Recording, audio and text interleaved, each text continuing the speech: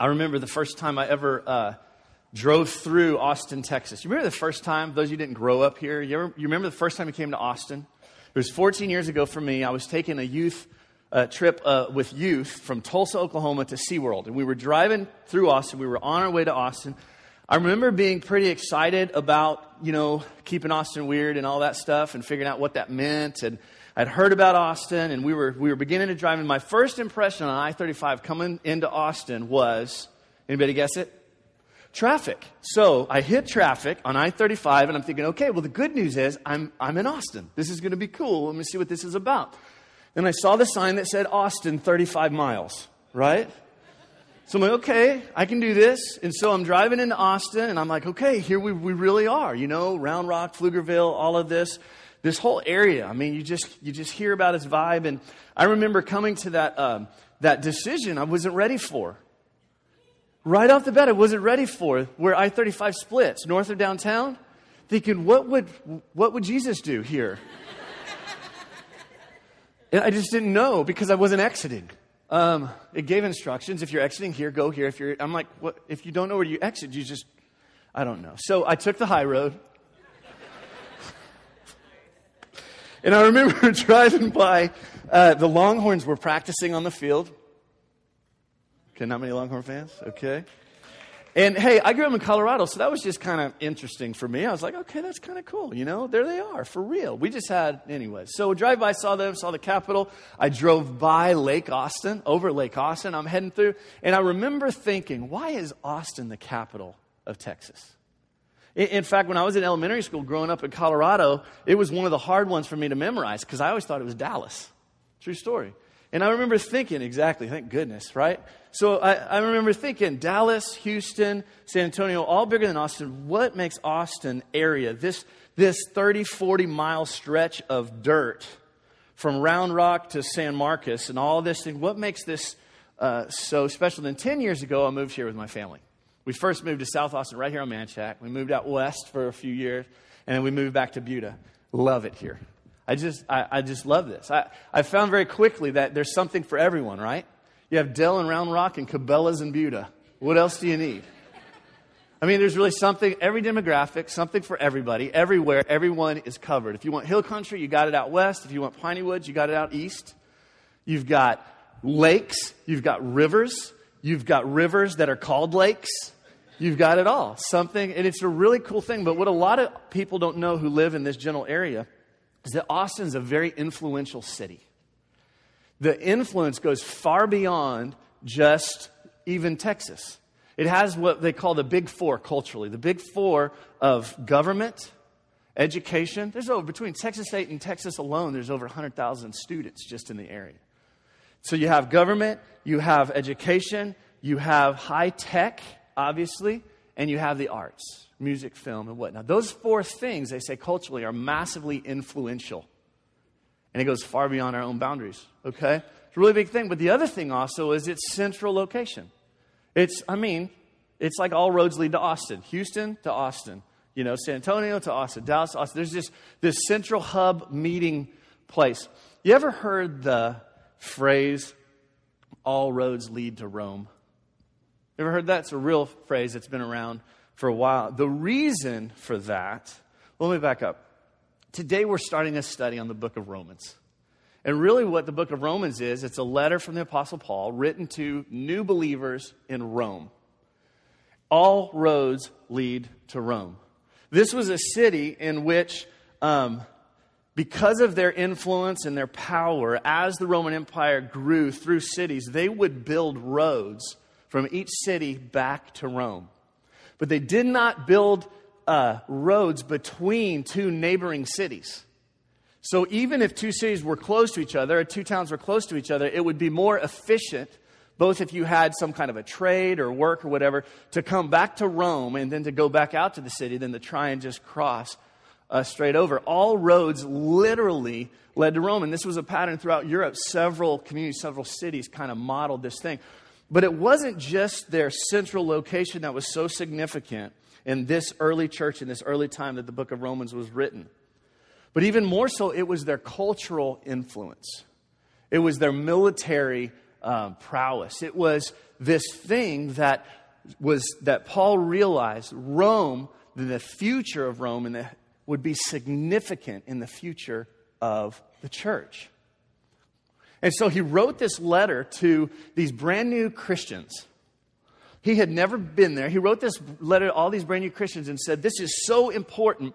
I want you to understand what you believe and why. Because we have to build this firm foundation for it to make sense to you. Because if it just is on this kind of high and excitement of this new way, it's going to burn out. You're not going to understand the significance of it. And if you don't understand the bigger picture of what I'm doing, what God is doing, then you're going to think it's just about you or that it's just about Rome. And you're not going to understand that this is so much bigger than any of us. So today we have the benefit of that. We have the opportunity to read a letter that was written specifically to a people of an influential area so that we can understand what our faith is really about. I mean, there's some deep waters in Romans. Really, why do we believe this? Why do we do this? What does this mean? So that we can not only see strength in our own relationship with Christ and our family, but so that we can be a people who live our faith where we live. That we impact our neighborhoods. That we impact our communities. That we have a positive impact. This ministry of reconciliation, Scripture calls it, and this opportunity to renew people in communities, in our schools, in our neighborhoods, in our towns, our cities, our state, and beyond. So that's what we hope to do. To gain a better understanding of what it is that we even believe through this study. So turn to Romans chapter 1. Today is going to be kind of an introduction of sorts. And the reason for that is because Paul spends the first part of Romans as an introduction. As he does many of his letters, but he goes a little further. There's some kind of strange affection he holds for Rome. And you'll see it through this writing. So let's just start in verse 1. He kind of gives an introduction. We're going to read through verse 7. We're going to skip then ahead to verse 16 through 17, where he really gives the theme of the letter. And then we're going to go back to 7 through 15, or 8 through 15, to kind of give a few points today. It says, Paul, a servant of Christ Jesus, called to be an apostle and set apart for the gospel of God. To be an apostle simply means that you are sent with a message. Then he goes on to say what that message is. It's the gospel of Christ. Well, what is the gospel? A lot of us, we don't even really know what the gospel is. Well, the gospel just means good news. And there's many ways to interpret it. It's used in many ways. Sometimes it's proclaiming good news. Sometimes it's just that the reality that good news exists. Well, what good news? The good news that through Christ we are now reconciled back to God. Okay, because we've tried on our own and we can't do it. But the good news is that God, for while we were yet sinners, Christ died for us, right? So he's saying, this is my message. I've been set apart. This is my life. The gospel is my life to share this. And he says the gospel he promised beforehand through his prophets in the Holy Scriptures, reminding them that this is exactly what Isaiah and the prophets talked about regarding his son, who as to his human nature was a descendant of David, which Jesus was. Verse 4, and who through the Spirit of holiness, we're beginning to look at the nature of God, was declared with power to be the Son of God by his resurrection from the dead. Not just that he was crucified, not just that he claimed who he was, but that he rose from the dead. I don't know if you know this. That's significant. Not many people do that. Verse 5, through him and for his name's sake, we receive grace and apostleship. He's helping us understand our calling. To call people from among all the Gentiles, the non-Jewish people, to the obedience that comes from faith. This way of life that comes from faith. And you also, he's telling them, you also are among those who are being called to belong to Jesus Christ. So to all in Rome who are loved by God, who are called to be saints, grace and peace to you from God. Grace and peace. And from the Lord Jesus Christ. Verse 16, jump down. He gives the theme. Here's what he's saying.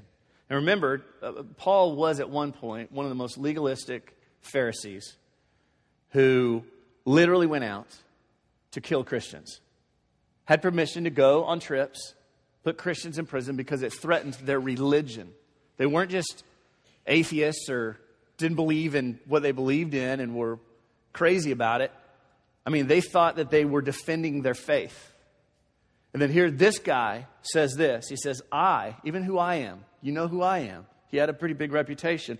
I am not ashamed of the gospel, because it's the power of God for the salvation of everyone who believes. First for the Jew, then the Gentile. For in the gospel, a righteousness from God is revealed, a righteousness that is by faith, from first to last, just as is written. And here's a phrase: the righteous will live by faith. That word righteous really means innocent. If you think about our righteousness, everyone's righteous. Raise your hand, right? You're not going to do it.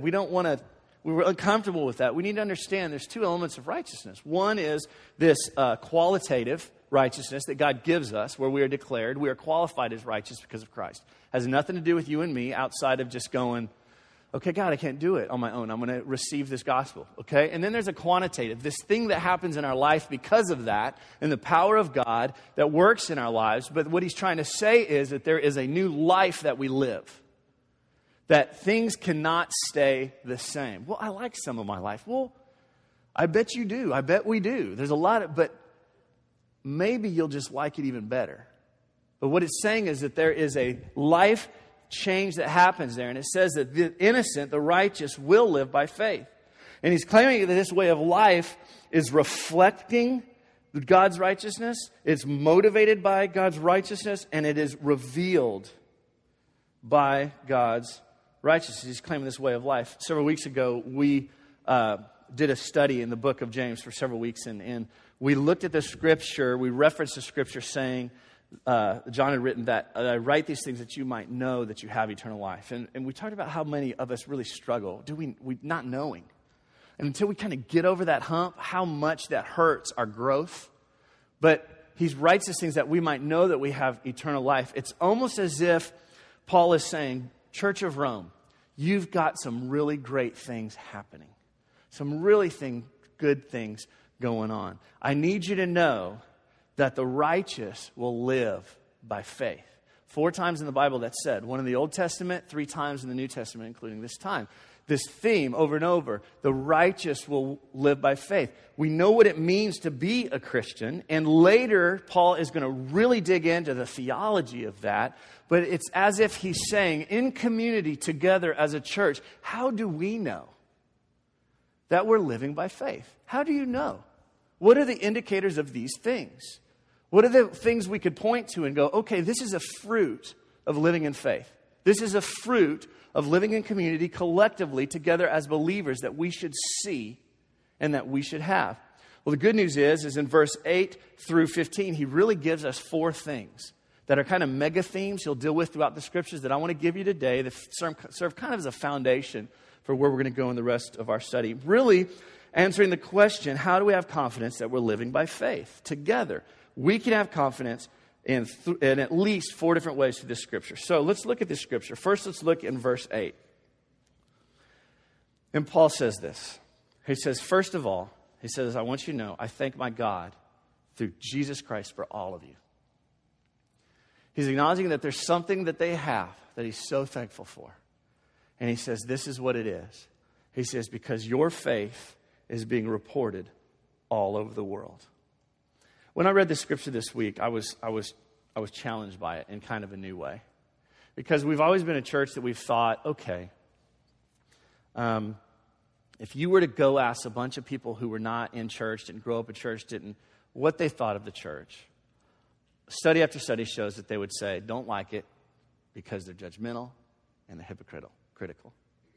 And I just go, okay, why are we not good news to them? Why do people who are skeptics of faith look at that and say they're not good news when Paul says we should be good news? And I go back and I say, well, because, the scripture says that if we live our faith, that we'll be persecuted. And so we live our life and we do the church the way we do church and all these things, and we isolate ourselves and we just stand on principle, and you don't like me because you're persecuting me, and that's just going to happen. But the reality is in the early church, the early church was persecuted by the religious, not those who were skeptical of faith. And in fact, in the early church, those who were looking for hope looked at this group of people and said, maybe they've got it. Maybe they've got it. And the problem is we like to look at each other and say, oh, well, what do you think of me? Oh, you like me? Cool, let's hang out, you know? And sometimes we listen to the wrong people, and then we start believing it. Last night, my sister was talking to my daughter, and she was asking her about school. And she said, hey, how are you like at school? What's going on? She goes, my daughter's in 5th grade. She said, are there any cute boys in your class? And Sydney was like, no, there's no cute boys. And she goes, do you think there are any cute boys? And she goes, yeah. She goes, who? And he goes, my daddy. Right away, you could tell she has the wisdom of her mother. But here's the deal. I hope that, our daughters think we're awesome. But, if we start listening to the wrong people all the time, thinking we're going to start believing we really are. And what this scripture is saying is, it's saying, this indicator, we can have confidence, first of all, that we're living by faith when we become good news to strangers. And I think that's a very important part of what Rome had and what Paul was encouraging them to embrace. That we're just not concerned about what maybe another church thinks of our church or another believer thinks of our believer, but we're really concerned about that person who is skeptical of church. And they look at you and they say, hey, by that guy's life, you know what? I could do that. I want to be around that guy. I don't feel judged by that person. They have hope. Their lives are reflecting something that I need. That's good news to me.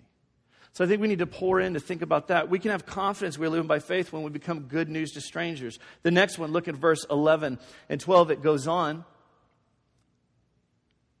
It says, I long to see you, that I may impart to you some spiritual gift to make you strong. Paul is saying this. That is, that you and I may be mutually encouraged by each other's faith. Now, this phrase here, that I may impart to you some spiritual gift that you to make you strong. It really means that I may strengthen you. That phrase is used not just to strengthen, like make you strong, but to firm up your stance.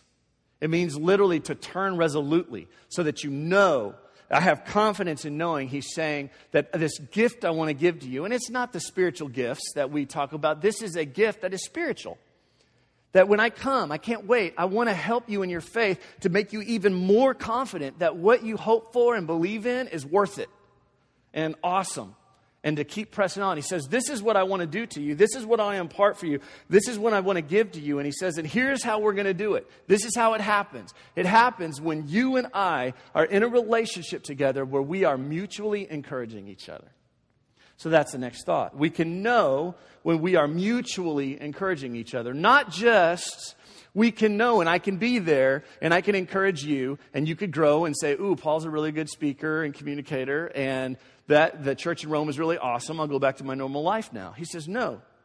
Something special happens when there is just this personality in the body of Christ of mutual encouragement, mutual edification, encouraging one another. We have a problem in the church called consumerism, and it's a problem of our culture, right? We're consumers. You remember the commercial not long ago? America is a nation of consumers, and there's nothing wrong with that. It literally said that. You know what? It was a commercial for a credit card, no doubt, right? This is about us, what God is doing in this encouragement, how we might strengthen one another. Not having a posture of being critical, first thing. Not having a posture of prove it to me, first thing. Not being skeptical, not being petty, not being difficult, but this spirit, when we're walking and we're living by faith, we will have a community of faith that is mutually encouraging to one another. That we don't wear each other out, but instead we are encouraged and strengthened together. He goes on. Verse 13, this is one of the most interesting parts of the scripture, I think. He says, I do not want you to be unaware, brothers. He's specifically saying, here, I need you to know something. I planned many times to come to you. He's like, I wanted to be there, guys. Paul had never been to Rome. He just heard about him. And he heard about him and he wanted to be there really bad. So bad he wrote a big, deep letter to him. And he says, but the Spirit, he says, but I have been prevented from doing so until now, in order that I might have a harvest among you, just as I have had among the other Gentiles. And I think, why would the Spirit prevent him from going? And it's so obvious that something is going on there.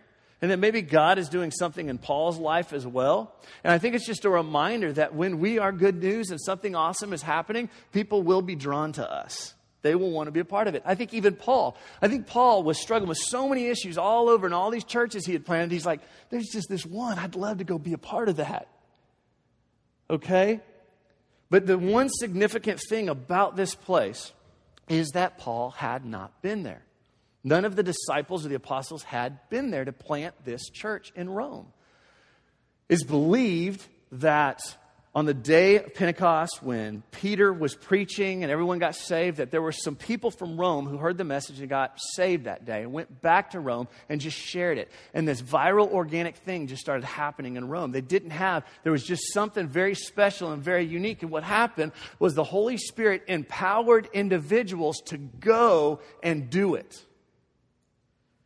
It empowered the people to be the church and not wait on someone else to create the right program for them to do it. And I would just study my Bible more if there was a better, Bible study I could attend.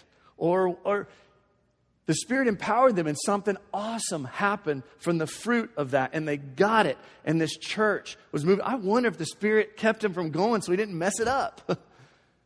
I'm not sure, but I even think the last point,